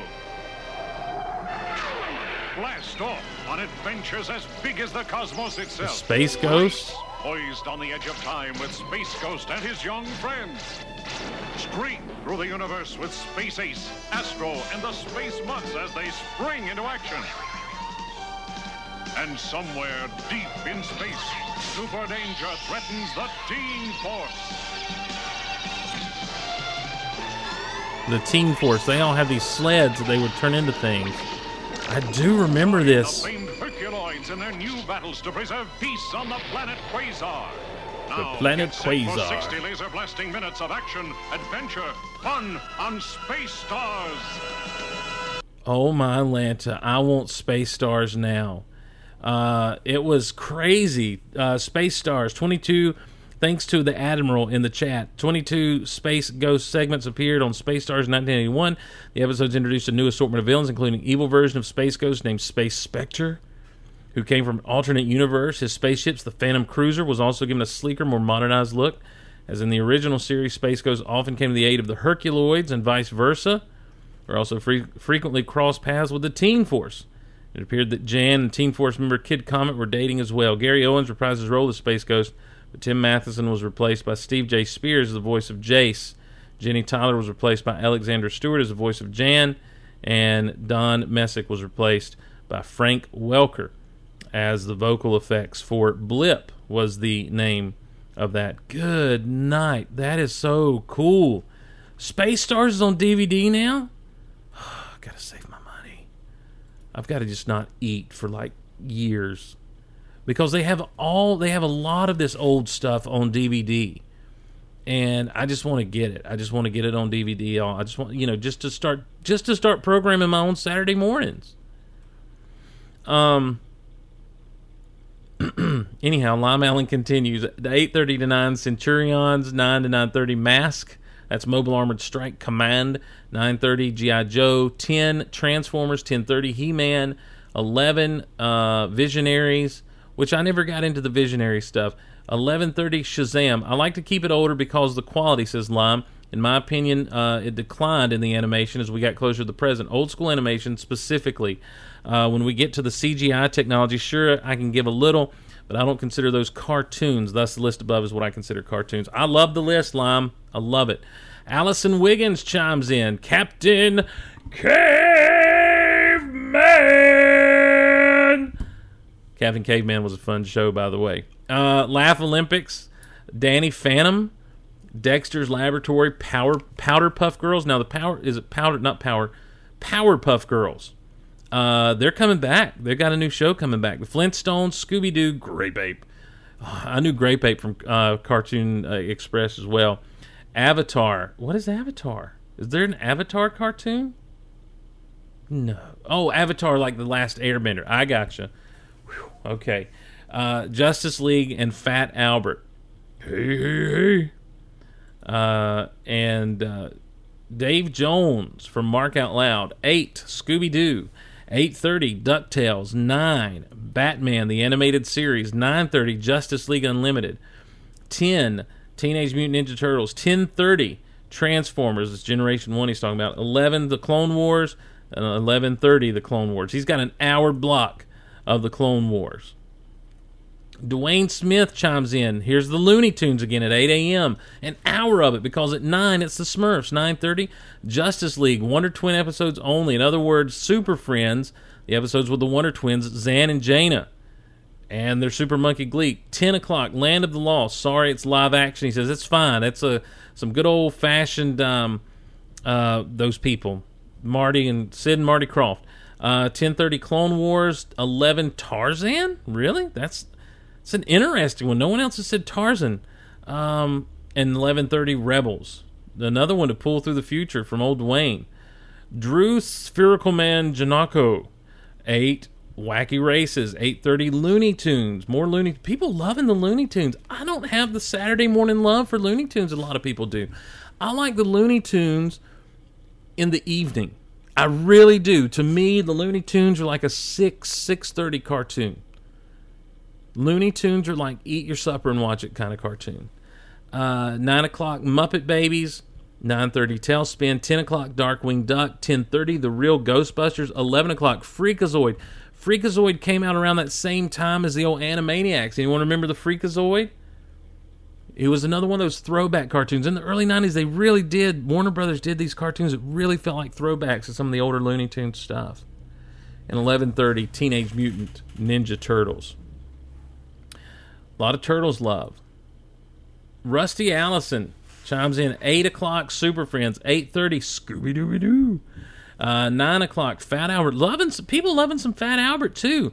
Fat Albert, to me, because I only saw it, later on when it would be on every day, was always more of an everyday kind of show to me. 10 o'clock, Looney Tunes. More Looney Tunes love. 10:30, Land of the Lost. 11 o'clock, Captain Marvel, Shazam. Is that live action Shazam? That's the second time this has been mentioned. Is that the live action one where they had like the cartoon wizards? Is that what you guys are talking about? Because that was not good. 11 and 11:30, The Clone Wars. Rusty chimes in. He says, wow, that was harder than I thought. Of course, you could do a complete lineup of Sid and Marty Krofft, and you'd have my undivided attention for the entire morning. Well, the Admiral chimes in. Teenage Mutant Ninja Turtles, followed by Muppet Babies, rolling into Freakazoid, which we just mentioned. Freakazoid. Gargoyles, Tiny Toons, Rocky and Bullwinkle, It's Moose and Squirrel. The Simpsons. I got to call foul right now on Alicia Pettit, on the Admiral. I got to call foul. The Simpsons is not a Saturday morning cartoon. The Simpsons is a Sunday night cartoon. I'm sorry. Now, look, that's fine that you did this. This is your Saturday mornings we're dealing with, so if you want it on Saturday mornings, that's fine. That's fine. You know what? This is a totally safe place to geek out. I'm just saying I never considered them something to be shown on a Saturday morning. But I tell you what I did consider to be shown on a Saturday morning, her final pick here, The Tick. I don't know that anyone else picked The Tick. That's a weird statement. But Alicia did, the Admiral did, and The Tick was an incredibly great cartoon. It was funny and fun, all at the same time. John Michael Swinimer, he is rocking some stuff here. Check this out, because he puts the years behind it. Birdman and the Galaxy Trio. Birdman! From 1967, the 1967 Space Ghost at 8:30, 9 a.m. Underdog. From 67, of course, the 68 Spider-Man at 9:30. Spider-Man does whatever a spider can. That cartoon really was actually pretty good. They did a lot of fun things on there once they got on into it. Super Friends from 73. This is the original Super Friends, I'm assuming. Let's see if we can pull that up. We hear it all the time. We hear a mixed version of the Super Friends theme.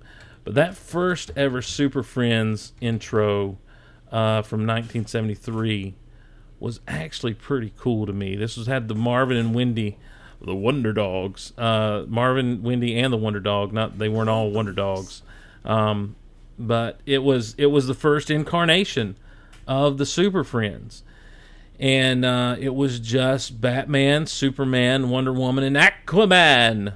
And I don't know if they had guests on every now and again.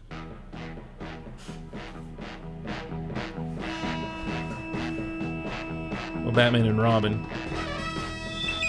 In the great hall of the Justice League, there are assembled the world's 4 greatest heroes, created from the cosmic legends of the universe. Superman. Wonder Woman. Batman.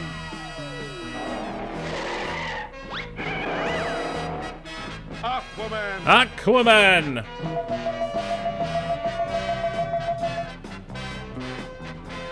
And those 3 junior super friends, Wendy, Marvin, and Wonder Dog. Their mission, to fight injustice, to right that which is wrong, and to serve all mankind. I'm sorry, that theme is just good stuff. It is some really good stuff. But so Super Friends from 73 at 10, he says, 11 a.m. Return to the Planet of the Apes. Wow. I am blown away by that pick. And then 11:30 a.m. The only, the most modern thing he's got, Batman the Animated Series. John Michael Swinner, I think, if there were awards given out, I think John Michael Swinner gets the award for the most intriguing. And his would be the one that I would sit probably and watch the longest. And just kind of stay with it, just for those older cartoons. I don't, they were before my time, but I still am just drawn to for some reason. Daniel Sperry has 2 words: Turbo Teen. A show that I enjoyed as a kid, and I never questioned the premise, but now as an adult, it really makes me feel weird. Heidi Jenkins chimes in. Teenage Mutant Ninja Turtles, the original. DuckTales, Animaniacs, Thundercats. This is the first Thundercats we've had mentioned. He-Man, She-Ra, Transformers, and Looney Tunes. Man. Jorge chimes in. He says, 8 o'clock, Transformers Generation 1. 8:30, the Dino Riders. Dino Riders a little bit after my time. 9 o'clock, Masters of the Universe. 9:30, Avengers, Earth's Mightiest Heroes. This is a cartoon that's come on in the past few years that they scrapped for the Avengers Assembled cartoon.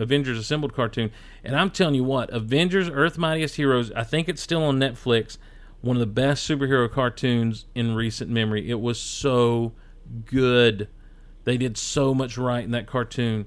10 o'clock, Wolverine and the X-Men. 10:30, Superman, the Animated Series. 11 o'clock, Dragon Ball Z, the first person to mention Dragon Balls. 11:30, Clone Wars. Jad Bean chimes in, 4 hours of the Tick.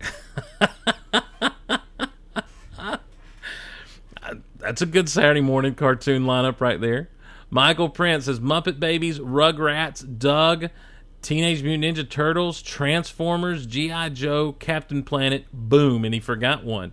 I guess, yeah, I mean, very 90s heavy. The Muppet Babies I can get behind. G.I. Joe and Transformers, again, I just don't see those as Saturday morning.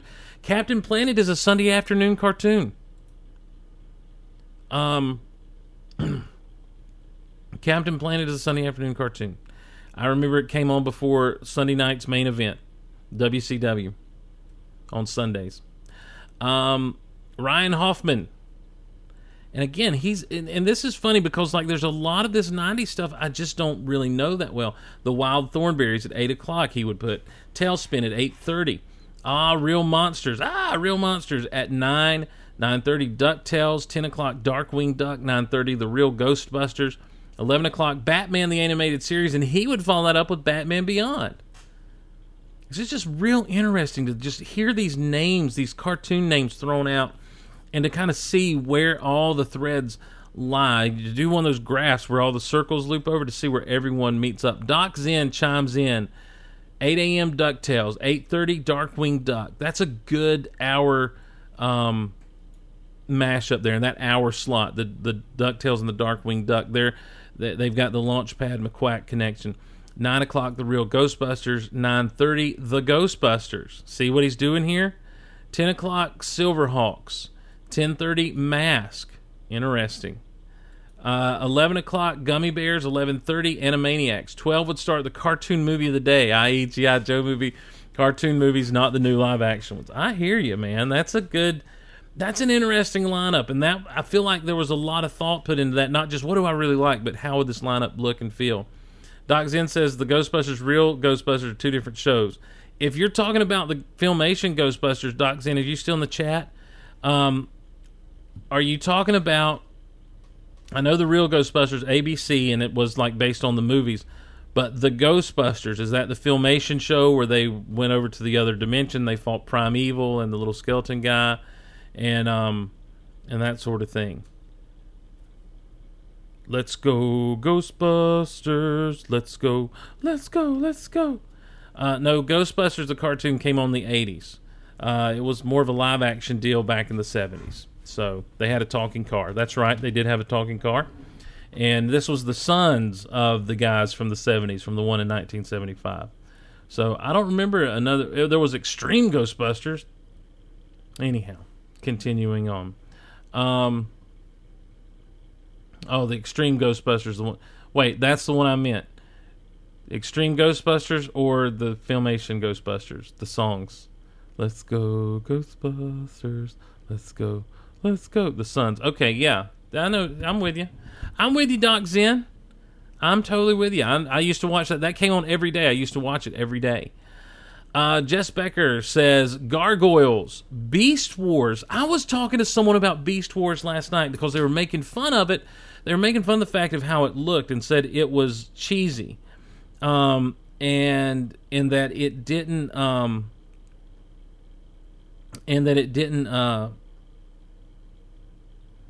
what am I trying to say here? That it just didn't look right. They were making fun of the animation style. And my point to them was, yeah, you know what? The animation style doesn't hold up compared to some of the stuff we've seen today. But the storytelling, especially toward the end, got so compelling. And I don't mean the Beast Machine stuff. I mean that Beast Wars, where they got into like the Ark and like the Decepticon ship and all that other stuff, where you find out that these guys had traveled back in time and crash landed on Earth, while the other Transformers who had crashed on Earth were, or maybe they didn't travel back in time. The point is this: it was before the Transformers G1, but it was different Transformers while the other Transformers were still on Earth, or either it was deep in the future. I don't remember, but the point is, it was crazy and deep. Jess goes on to say Batman Beyond, Doug, X-Men Evolution, Reboot. I don't know if I know what Reboot is. Dexter's Lab, and he says, I have so many more I would love to include, but these are the ones that I loved when I was younger. All right. Justin Wiseman, Luke Skywalker, Texas Ranger, Looney Tunes, 8 a.m. to 9 a.m. So an hour of Looney Tunes. 9 a.m. DuckTales. 9:30 Darkwing Duck. That's a good pairing. I feel like that's a good pairing. 10, Batman, the animated series. 10:30, Batman Beyond. And 11 to 12, doing some Justice League stuff. So, a lot of people getting into that Bruce Timm universe with that stuff. And Richard Brookman closes us out with Tom and Jerry, followed by the Looney Tunes, then into Chip and Dale's Rescue Rangers. Then from there to Gargoyles, which I've never seen, as I said. Number 5, Johnny Quest. Then to Batman, and then Spider-Man and his amazing friends, and then Battle of the Planets, Gatchaman. That's not a lot. I was really surprised at the lack of anime mentioned in all the lists that we have. I was really surprised. I was really surprised to see that there weren't more of these things like, excuse me, Battle of the Planets or the Dragon Ball Z. Which, understand, I'm not a fan of the Dragon Ball Z stuff. It's fine if you are. I'm not like, well, you're stupid for liking that. It's just not my stuff. Sorry, Jess. She. I call Jess a he, and Jess is a she. I'm so sorry, Jess. I'm sorry. Now I feel ashamed. Now I know what now you know what I need to do? I need an apology. I need my friend Daniel Lennon to write me a good apology. Because he is perfect at writing apologies. No, real quick. Let me do this.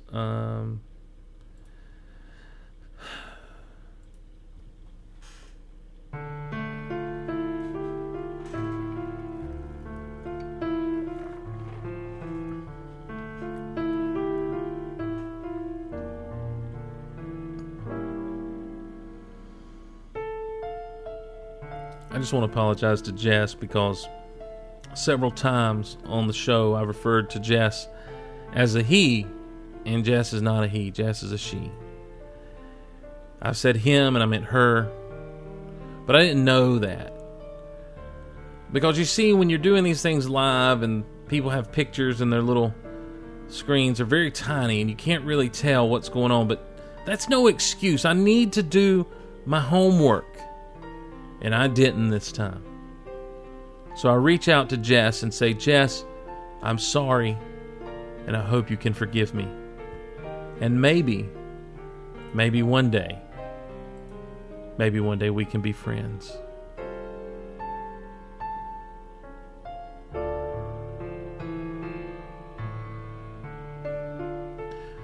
By the way, rest in peace, Casey Kasem. What a sad loss that was. Voice of Robin on the Super Friends and all that stuff. So, voice of Shaggy. Wait a minute.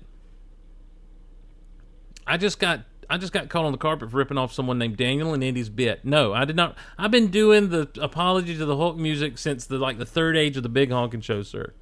We continue on. Let's see. I believe that closed us out there with Richard Brookman's. Yeah, I was surprised to see the lack of Japanimation, as we used to call it, anime. But I'll tell you this, I also know that back in the day, this was a big deal for me. Saturday morning cartoons were big. They were special. I loved He-Man, I loved Transformers, I loved G.I. Joe. Those cartoons came on Monday through Friday. The Saturday morning cartoons had something special about them. And there was also, I know on NBC infuriated me to no end, because NBC played Spider-Man and His Amazing Friends and the 1980s Incredible Hulk cartoon like later in the mornings, and so it would always get preempted for like sports and other stuff on that Atlanta affiliate. Oh, it just drove me nuts. It just made me so mad. But I'll tell you this, man. I'll tell you this.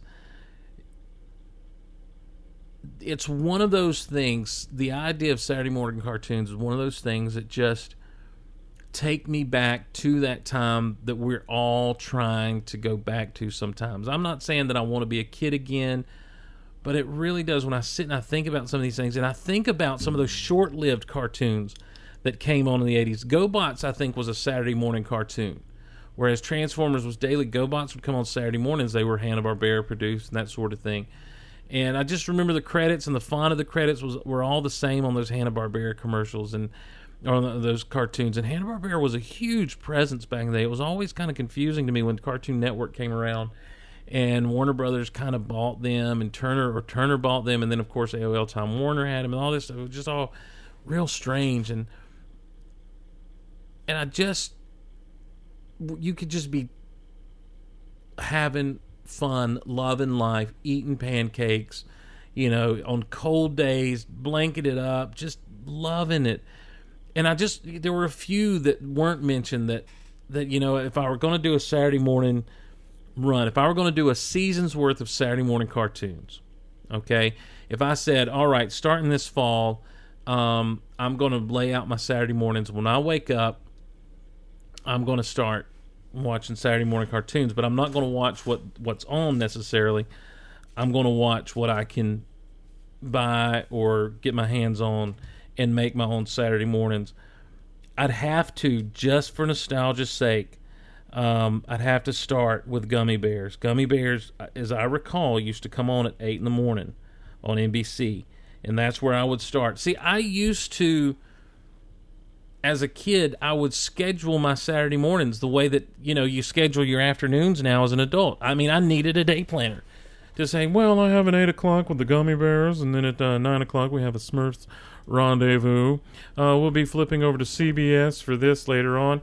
That kind of thing. It was that big of a deal to me. I do remember NBC kind of being my main hub of where I would hang until Muppet Babies time, and I would hit CBS because CBS had the Muppet Babies come on. And they also had a little show called Little Muppet Monsters that didn't last that long.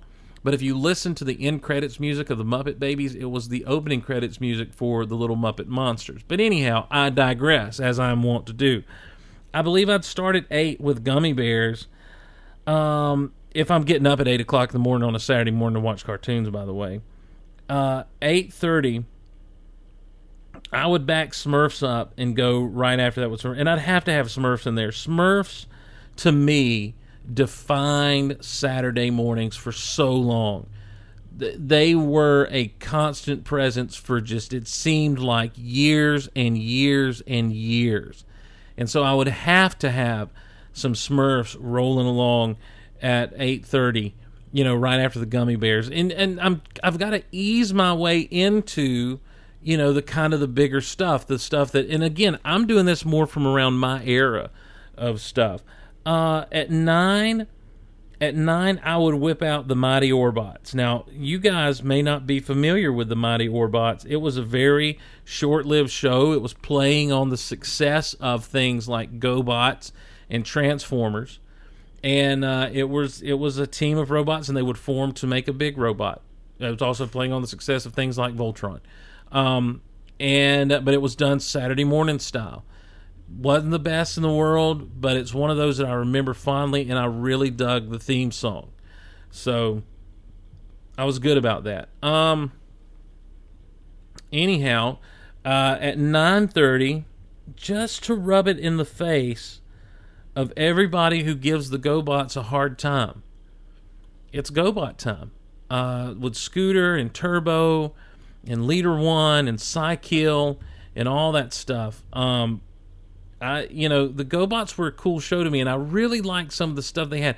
They had a big, the bad guys, Psykill and them, had a big lizard robot monster dragon thing called Zod, of all things. Not to be confused with Neil before Zod, but his name was Zod. And I dug the GoBots. I really did. It was a different enough kind of thing. You never felt like they were trying to rip off the Transformers, even though they were kind of the same thing.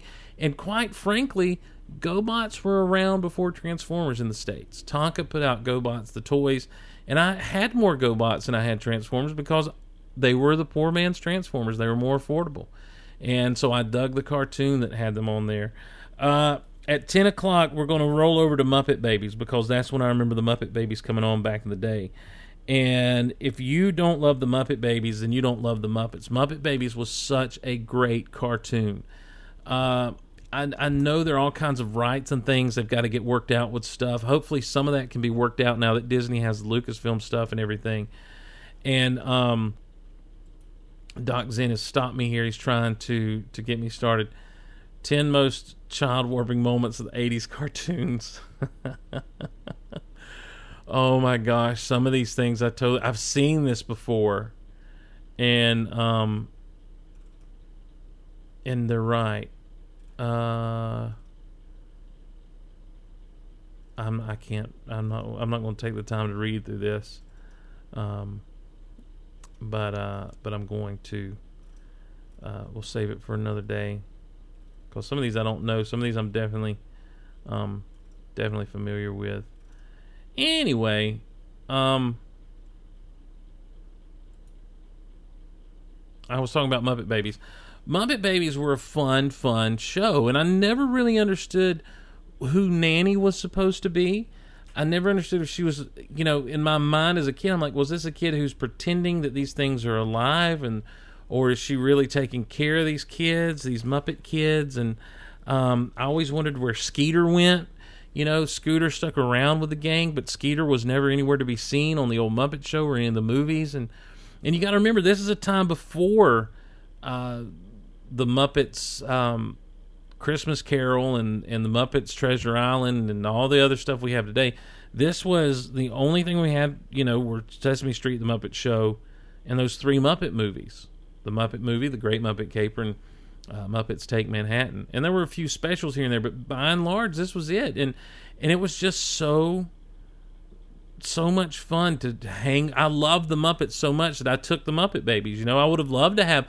Honestly, in my heart and in my mind, would I have rather had actual Muppets, the actual Muppets as they stood on Saturday morning? Yes, but I love the Muppet Show just fine anyway.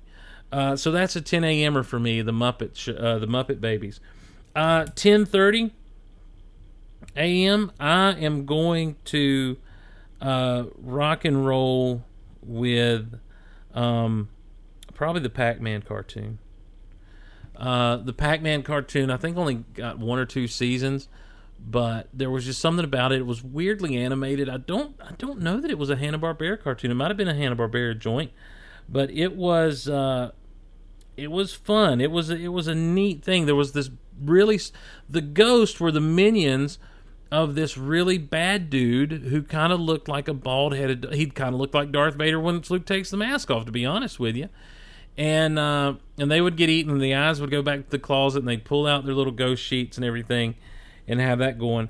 Then at 11, it's got to be. I'm going to go Super Friends, and I'm going to go the Superpowers team or Galactic Guardians, just because those.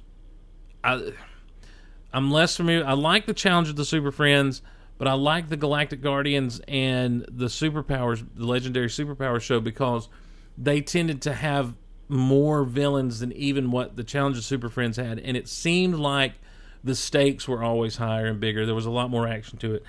And then at 11:30, I'm going with that 80s Hulk TV show. That 80s, not the TV show, but the cartoon of the Incredible Hulk from the 80s, just because I love the Hulk and I feel like it's a good way to cap off my morning on a Saturday morning. That's one season. There's going to be some stuff get canceled next season. There's going to be some stuff go away. The Mighty Orbots are going to be gone next season. We may have to see Pac-Man go goodbye next season. Hulk will probably be gone next season. I don't know if he's got enough episodes to merit 2 seasons. So then I'm going to have to start replacing stuff. But I've thought about doing this. I've thought about, why don't I just start kind of, as I have money, I don't want to do it without the funds to do it. But anytime I have an extra $1 or $2, down the road, buy some of these DVDs of these old cartoons I loved, and just have them ready to go, and just start programming my own Saturday mornings. How geeky is that? I mean, is that messed up or what? I don't know. Sometimes I say, it's like I think these things and I think it'd be cool, and then I say them out loud, and I'm like, what are you thinking, Glosson? What are you thinking? Why would you say this out loud to anybody? You know better. You know better than to talk that way. You know better than to let this side out, sir. And I do. I do know better. And good night. That's a horrible version of that song. What am I doing there? That just makes me sad to even think that I have something that sounds that terrible in my computer. Once again, I should be checking these things before I wreck myself. It does not rhyme, but it's what I mean in my heart to say. So, well, this is strange. I don't understand what this is all about. Okay, here we go. My bad. Sorry, guys. Sorry, everyone. Sorry for my poor editing skills. There we go. That's a lot better. That's going to wrap it up for us on Geek Out Loud this week. I really appreciate you guys sticking around, having a good time with us, and talking some Saturday morning cartoons. This may be something we do in the future where we just kind of throw out an idea on the Twitter and that sort of thing, and get you guys to respond and let you guys kind of drive the show and produce the show with that sort of thing.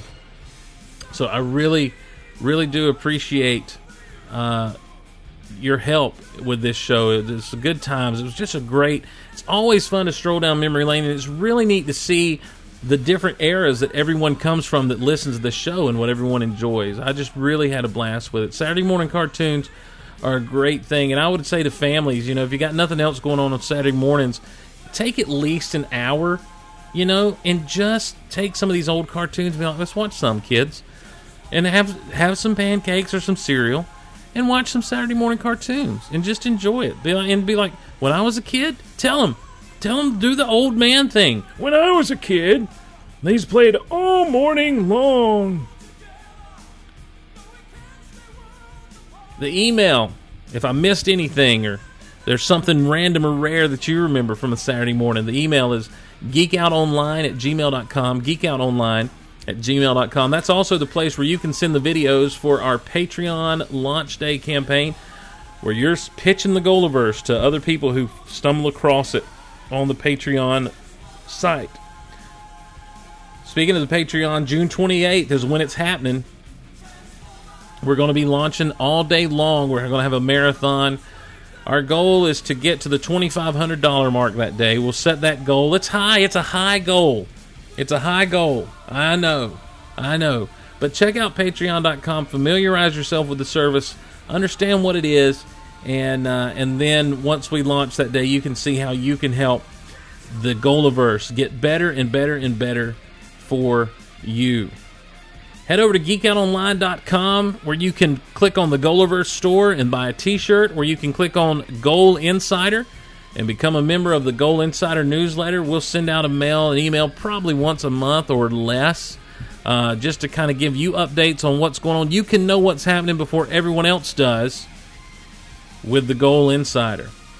While you're at geekoutonline.com, help us out and use those Amazon links. You're buying stuff on Amazon, click to it from the Amazon link there at geekoutonline.com, and it really helps the show out. I want to thank everyone who's been doing that. We've definitely seen an increase in what's been coming in, and it's been a huge help, and we thank you so much. Thank you so much for helping us out by using the Amazon link at geekoutonline.com. Twitter.com/geekoutloud and Twitter.com/Steve Glosson. Those are where you can follow me and this show on Twitter. Don't forget to check out Geek Out Online for the recording schedule every week.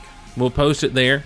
Thursday night, we're excited to introduce a new show into the Golaverse, Disney Vault Talk with myself and Teresa Delgado. We're going to be talking Snow White.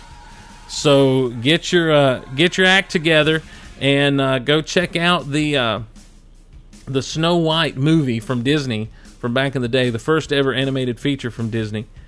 And that's what we're going to be talking about on the first Vault Talk. We're going to be walking through all those animated films together, having a good time, talking some Disney stuff here in the Golaverse. Rock Out Loud happening tomorrow night, and tonight later on, I'm excited to be recording the inaugural episode of Starkville Labs with Derek. Derek returns with Starkville Labs. You can check us out by following Starkville Labs on Twitter, liking Starkville Labs on Facebook, and making sure you subscribe as soon as that episode is available. I want to thank everyone who's joined us in the live chat at www.mixer.com/BigHonkinShow. Really appreciate you guys coming in and hanging out.